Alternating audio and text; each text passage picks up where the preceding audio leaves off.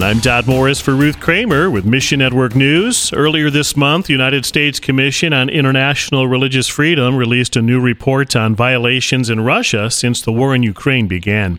Some Christian denominations outside the Russian Orthodox Church are being targeted since they're perceived as Western.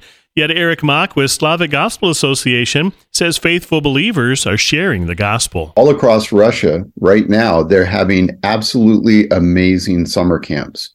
And while we talk about different religious freedoms, the SGA is targeting as many as 75,000 kids to come to these Russian, Belarusian, Ukrainian, and all the countries we serve, Baptist churches that are proclaiming the gospel. Please pray for Russians to know truth in Christ.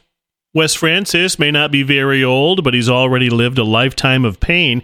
Nearly everyone on the reservation has a story like his. I grew up in a very broken home, and I grew up very empty. I was tired of carrying so many things and constantly having to protect myself. The cross and empty tomb offered no hope. Growing up, I didn't think Jesus was for me because I thought Jesus was only for white people. A lot of people like to call it the white man's gospel. That all changed when he learned the truth about Jesus through On Eagle's Wings, a division of Ron Hutchcraft Ministries.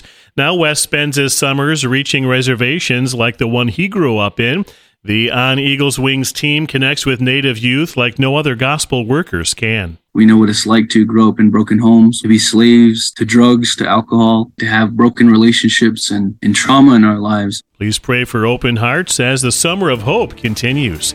Mission Network News is a listener-supported service of One Way Ministries.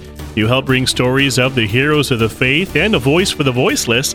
Consider giving today. Look for the support tab at missionnews.org. That's missionnews.org. I'm Dot Morris.